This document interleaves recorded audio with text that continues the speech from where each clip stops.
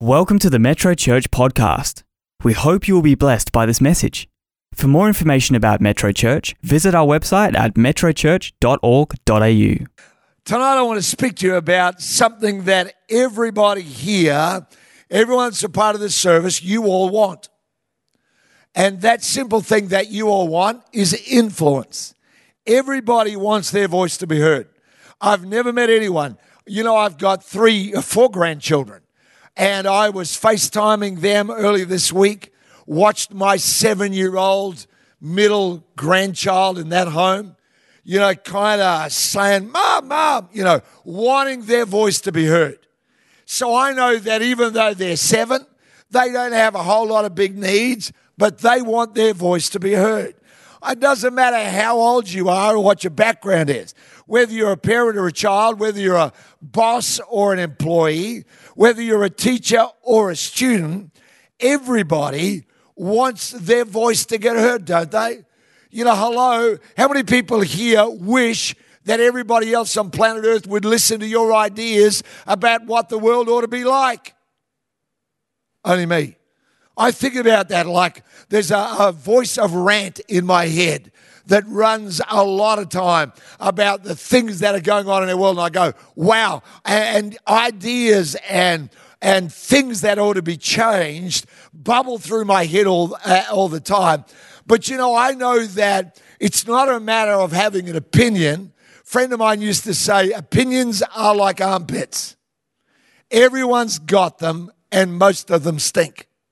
Well, I'm not sure about most of them stink. I just know that everyone's got an opinion. And we want to have influence. And certainly every Christian ought to be a person seeking influence. I do not believe in the concept of a Christian who blends into beige, who simply becomes invisible, who goes, tut, too bad, nothing I can do. I believe, like Jesus told his disciples in Matthew 5, verse 13 and 14, he said, you are the salt of the earth. If the salt loses its flavor, how shall it be seasoned? It's good for nothing but to be thrown out, trampled underfoot by men. You are the light of the world. A city that is set on a hill can't be hidden. And so right now, the world, there's a lot of heat, maybe not so much light. And so I want to speak to you about being the light of the world and making a difference.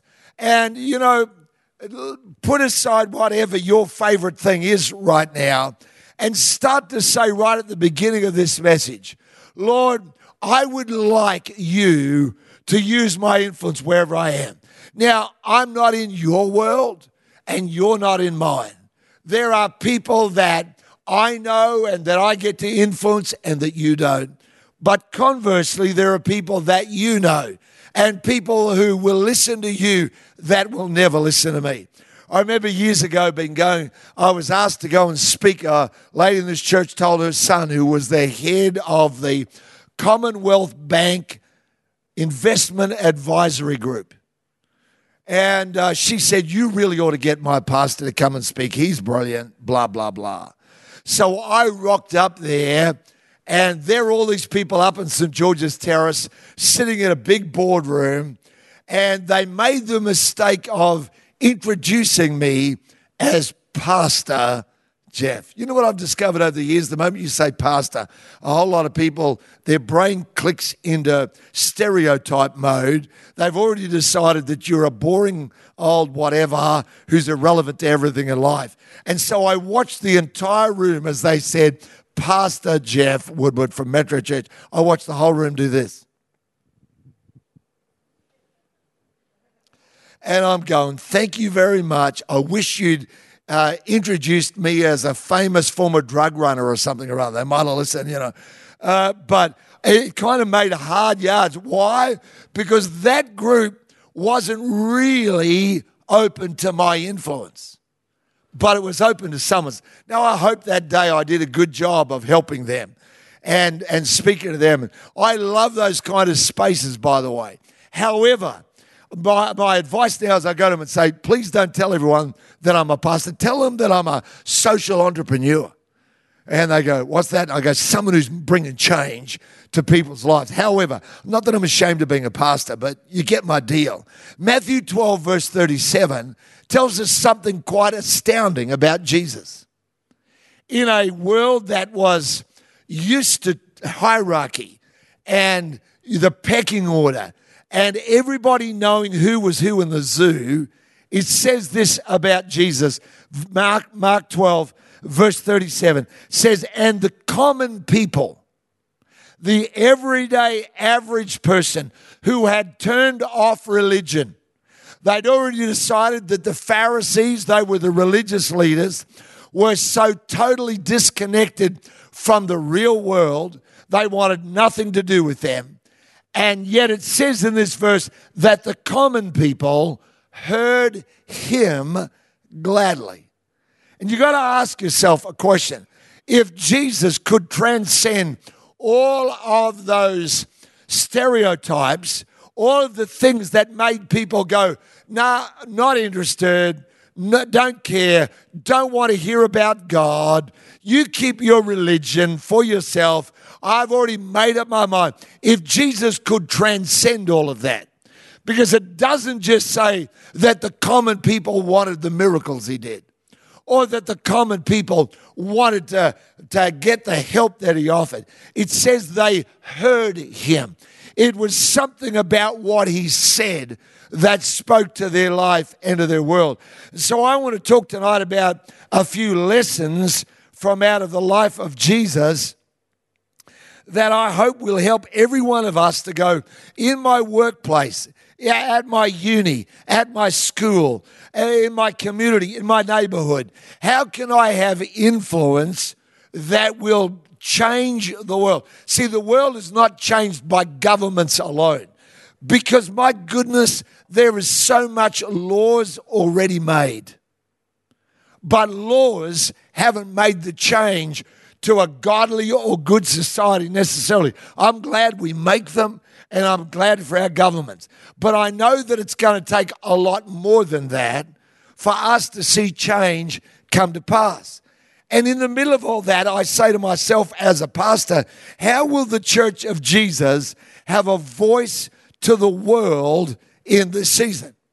20 years ago this year, we sent a small team, I think it was 3 or 4 people, went down to Margaret River and to Dunsborough to be the voice of the church to an area that before that only ever made the news because young people fresh in their last year of high school went rampant, and all of the wrecking of houses that had been rented.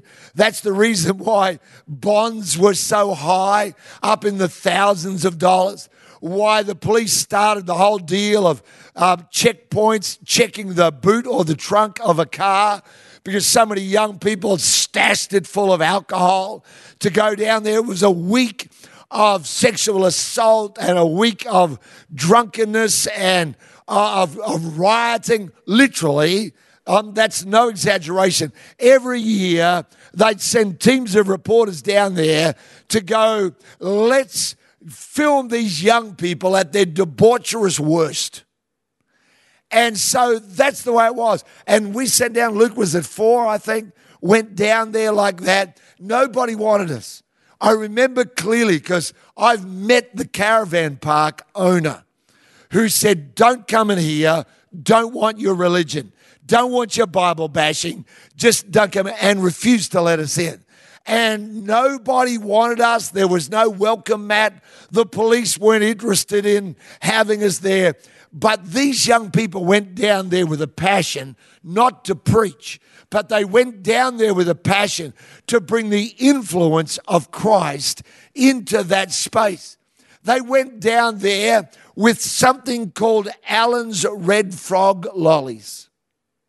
How dumb would it be to think that a little sweet, a little lolly, a candy, some nations call it, but they'd go down and hand those out, and it turned out after a while that combined with pancakes at midnight, literally at midnight in caravan parks, and now it's the biggest thing for young people in Western Australia. Over 300,000 people last year were impacted by the ministry of Red Frogs WA. Now there's a team of about 150 people go down. Now it's every caravan park. They can't wait for us to come. They give us free accommodation in many of the places down there. We have, certificates from the police and everybody else saying thank you. So many emails coming every year. And you go, where did that start? Well, it didn't start with somebody officially opening a door and because we had a title. It started with something a lot smaller than that. So I want to talk to you tonight about wherever you are, because maybe you're not the boss at work, or maybe you're not the dean of the uni or the whatever. What are those people, the chancellor? Maybe you're none of that. Maybe you're just like, hello, so far down the food chain that you go like, what? No one's going to listen to me. Well, they will if you develop influence rather than an opinion. Are you with me? I know you are. Here's number one. First thing about Jesus, it's an important one, was he was real. Jesus, you got to understand, lived in an oratorical society.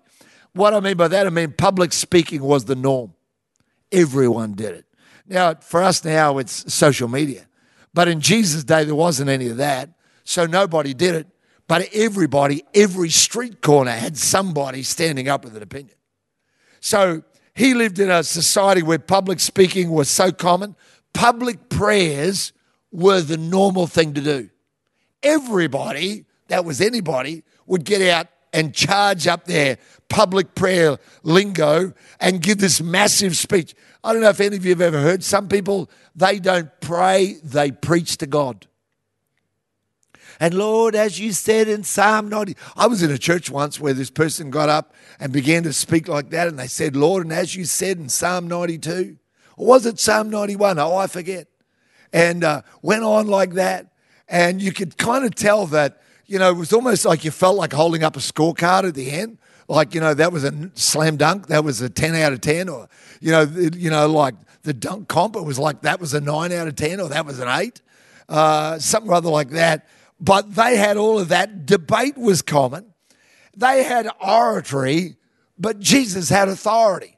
They had rules, but Jesus spoke about relationship more than rules.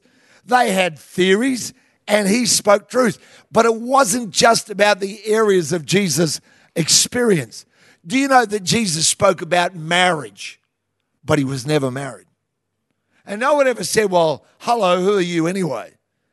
There's a whole lot of areas that Jesus spoke about, but authority, when it comes to having influence, is not always about have you been there. There's a whole lot of things. None of us can have experienced everything. But that doesn't stop you having influence. Don't think to yourself, well, no one would listen to me because you know what? I haven't had that I've never been through a mental health issue, or I've never been through a cancer, or I've never been through a marriage breakdown, or I've never had a failed business. The truth is, if you are a person who's real, there's probably nothing I despise quite as much as spiritual cliches. Oh, well, the Lord is testing you. Really? Like, hello? I read a book recently on cliches just because the subject interests me.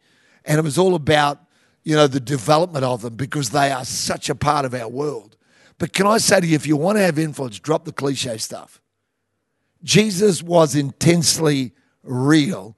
Real means there was no pretense. Jesus never got up there and he never asked anyone ever to pretend. So we don't go down when the Red Frogs team goes. We don't go down there saying, guess what, look at us, because we know everything. We are so smart. We have it all together. We know Jesus, watch us. We got it all. It's not that at all.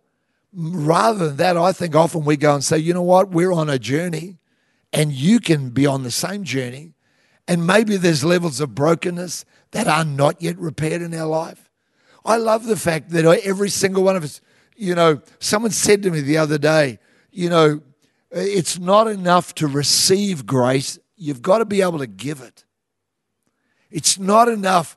We want to sing Amazing Grace and we want to have grace, but are you capable of giving that to other people in their world and their life? And so, it's not about how much experience you have, and neither is it about pretending. He never asks you to put on a front, to pretend you've got it all together. Jesus was real about everything. Do you know that he had a mother and a brother, or several brothers actually, who thought he was crazy? At one point in Mark's gospel, it says, your mother and your brothers are standing outside ready to take you away because they think you've lost it. Huh? Jesus understood that. His mother comes to him and says they've run out of wine. He says, what's that got to do with me? But she's his mum. She says to the servants, whatever he tells you, just do it. Jesus got tired. Jesus got exasperated. Jesus was frustrated. Jesus wept. There is nothing. I'll never forget being at the Walter Hoving Home for Girls in upstate New York. Rhonda, my wife, and I had gone across to study with Teen Challenge because at that stage our church in Brisbane we're a part of was going to start and did start a drug rehab farm, helping people that were addicted with all kinds of behaviours and stuff. And one of those things we went to there, and it was started by Cookie Rodriguez, who together with Nicky Cruz were the central characters of The Cross and the Switchblade. And Cookie Rodriguez had gone and founded this home, funded by Walter Hoving, who was a jeweler right up the very top of Manhattan, one of the premier jewelers in New York. He left his entire estate to help these girls, and I'll never forget it because they had a choir made up of former drug addicts, former prostitutes, all this stuff, and these girls, to this day, I can sing to you, though I've never heard it anywhere else, I could sing to you the song they sang. As all these girls, about 75 I think there was, all stood up and sang a song that came out of one verse in the book of Hebrews. It says, for we don't have a high priest who cannot be touched with the feeling of our infirmities or our weaknesses, but was in all points tempted like as we are, yet without sin. And I remember standing there with my own struggles, by the way, at that point, a long way from home.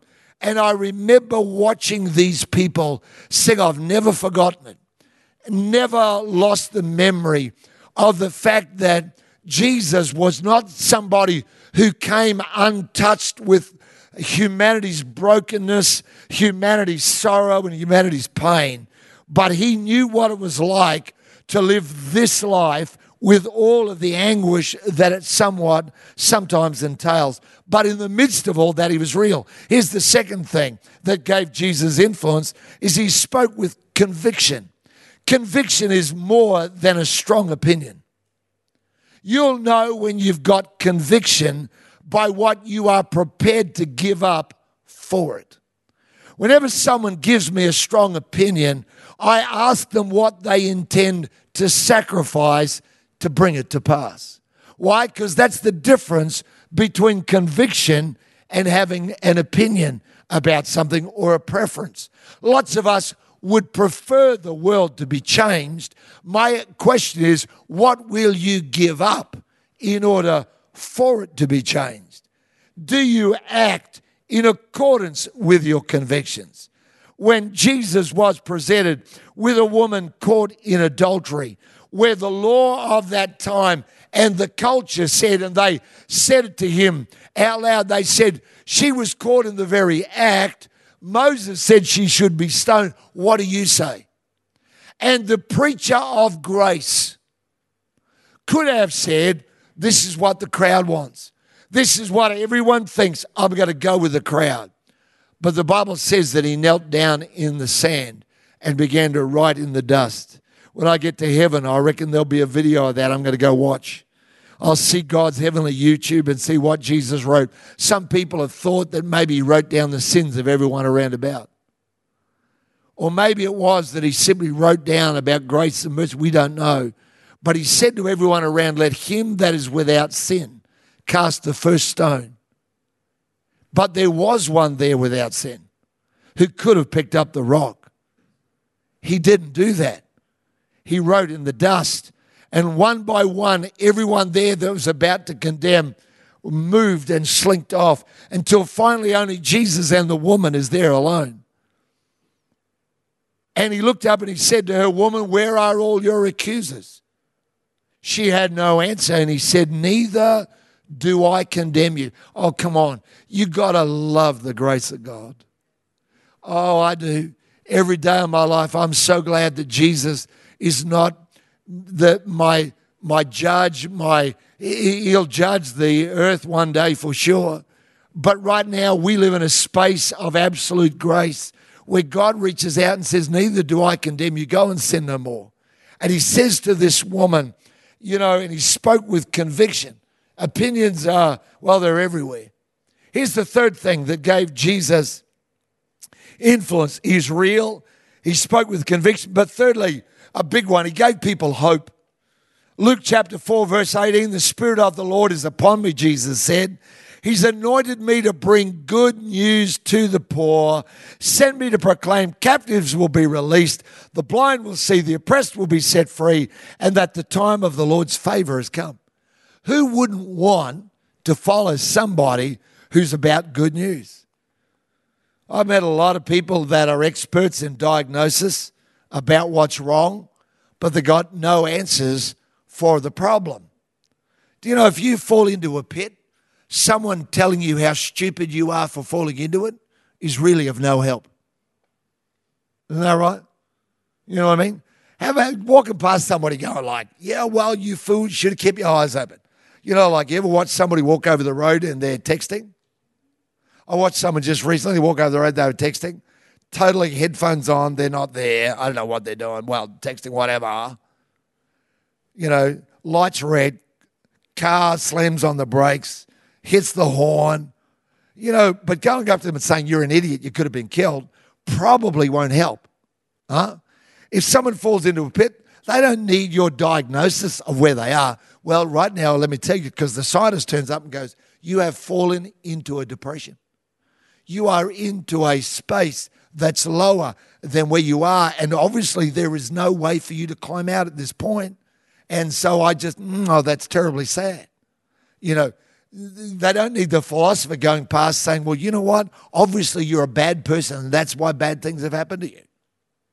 What they need right then and there is someone who pulls them out of the pit. Isn't that right? I mean, that's the story of the Good Samaritan. Don't give me all your religious jargon. Go help somebody. Amen? Go help somebody. Go do something about it. And Jesus went about giving people hope for the world in which they live, and he's still doing exactly that. Here's number 4. Jesus never asked people to do what he wouldn't do himself. Matthew 16, verse 24, Jesus said to his disciples, if anyone desires to come after me, let him deny himself, take up his cross, and follow me. And Jesus never said that, not realizing that there was a cross coming for him, fully aware that one day he's going to pick up a cross. He's going to take it to a hill called Calvary, and they're going to nail the innocent one cruelly to a cross where he will bear in his body and in his soul the sins of all humanity for that time from then on, so that you and I can walk with God. God is not a travel agent. He's a tour guide. My wife and I were supposed to be next week on a cruise. We'd kind of figured that we were going to go on this beautiful cruise, and we're going from Prague to Budapest. And I've never been to either of those places, but it was going to be way cool. It's going to be great on this beautiful barge ship cruise thing. And, dining at the captain's table and stopping every day and seeing another castle, another stone church. That's why there's no rocks left anywhere through most of Europe, because they chopped them all up to build the castles and the churches, the cathedrals. And we were supposed to be there for that, and I remember going to the travel agent. We sat in the office, they hand us the brochures, and then they tell us about where we ought to go. I always ask them, have you ever been there? No, I haven't. And straight away I go, that's the way a lot of people are in life. They're travel agents. Anybody got a travel agent in your world? Someone who's always telling you where to go? Hello. You know what I'm saying? What I want is not a travel agent. I want a tour guide. I want someone who goes, this is where you should go and check this out. And by the way, when you're there, look at this. Huh? It's spectacular. Go and check that out. Jesus wasn't a travel agent. He's a tour guide. Here's the fifth thing, the last thing, was that Jesus had influence because he revealed God to people. I've been a long time a pastor now. Hate to tell you how long, but it's a long time. And I've traveled around most of the world so many times and been to so many different cultures and so many backgrounds. You know what I've discovered? No matter where you are, people are looking for God. I'll never forget listening to, or reading rather, it was in the Australian newspaper, Philip Adams, who at the time was the president of the Australian Skeptics Society, an avowed and public atheist. And he wrote in this opinion piece in the Australian newspaper, he said, if you can stand out under a starry sky and gaze at the heavens and the canopy of light and not have a heart that's filled with wonder, then I wonder if you are truly human. And I thought about that because I thought that's got nothing to do with biology. It's got nothing to do with DNA. It's got nothing to do with evolution. It's something of the spirit. It's something that every one of us are created with a why inside of us. Everybody has it. I've spoken to people that said, I don't believe. And I go, that's cool. Let me talk to you, though, about your why. And I've discovered every single person I've ever met has got a wonder about their why. Why am I here? What's life about? And that's put there by God inside of you. The scripture says it this way, he's written eternity in our hearts. There's something inside of us that knows there's got to be more than this. There's something greater than this. Everybody wonders about God. What's he like? And Jesus never turned up and said this, I have come to show you a way. I could take you to a lot of religious leaders and you'd know their names, and they stood and this was their declaration. I've come to show you a way. Here's a sevenfold path. Here's 6 ways. Here's what you've got to do. Jesus never said, I've come to show you a way. John 14, verse 6, he said, I am the way, the truth, and the life. No man comes to the Father but by me. John 14, verse 10, Jesus said to him, to Philip, one of the disciples, have I been with you so long and yet you haven't known me? He who has seen me has seen the Father. What a crazy statement to make. You know what? Jesus is saying, I'm God and I'm the revelation of what God's like. If you want to know what God's like, read this and discover what Jesus did. The Bible says that he was full of mercy and full of grace and truth. I don't know what your life is like. I do know this, that if you will do those 5 things, if you will decide, you know what, I'm just going to be real. Why don't you go up to that person at work instead of, giving them all your latest theory, why don't you go up there and just ask them how they are? How's your family? How's your mom? I've discovered people everywhere. I talk to people all the time that don't know I'm a pastor. I don't tell them. I don't wear a badge. I don't have fish badges on my collar. I've got neighbours that keep asking me, how's church? Because I never told them for months on end. And then one day they asked me what I did, and so I told them. The conversation usually changes a little bit. First they're a bit like, oh no, what have I been saying? And then they start finding out you're just as normal as everyone else. But then they want to ask you, how's it going? What's it like? Some of you that are part of Metro Church online, you're online because you want to check it out. I get that. Good on you. I hope what you hear is people that are being real about their walk with God. This is not a church for the people that have made it or have arrived. Most of us here will freely admit there's parts of us that are still needing attention, that aren't the way they ought to be. But we thank God there was a moment where we said yes to Jesus. I pray tonight you will say yes to him, that your life will start to be one where you can be honest about who you are and where you are. Conviction will start to be the way you live your life. You become a bearer of hope. You start living an example so that other people go, you know what? They not only talk the talk, they walk the walk. You become somebody that reveals God to people. Let's pray. Heavenly Father, thank you for moments like this. I know, Lord, that there are people in Metro Church online and maybe even the building tonight who say, you know, Lord, I've never really thought about you much. But right now I'm aware that you're there and that you want me to follow you.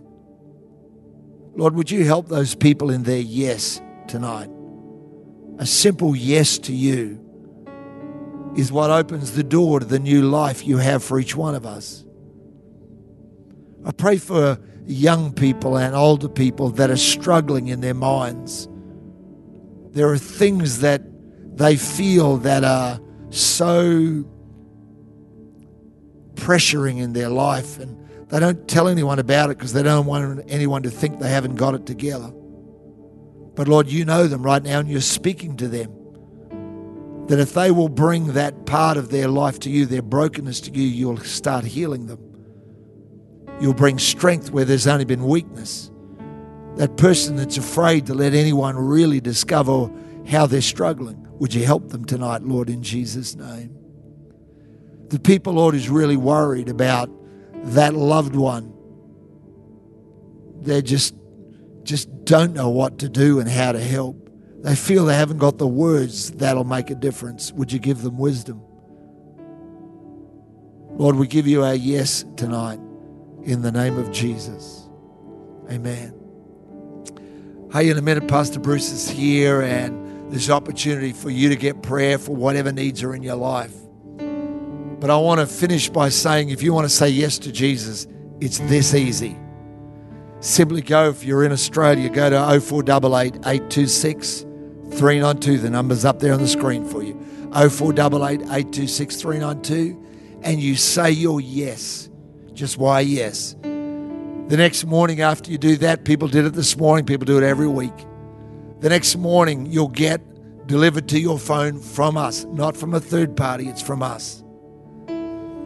You'll get a scripture just for you and a prayer, a different one every day for 30 days. It's to help you get started in knowing Jesus and following him. Then there's all these little like mini series that follow that. If you're outside of Australia or you'd rather get it by email, go to yes.metrochurch.org.au. We don't spam you. We're not going to write and ask you for stuff. We just want to give you something that'll help you to follow Jesus. I pray you will. I really do.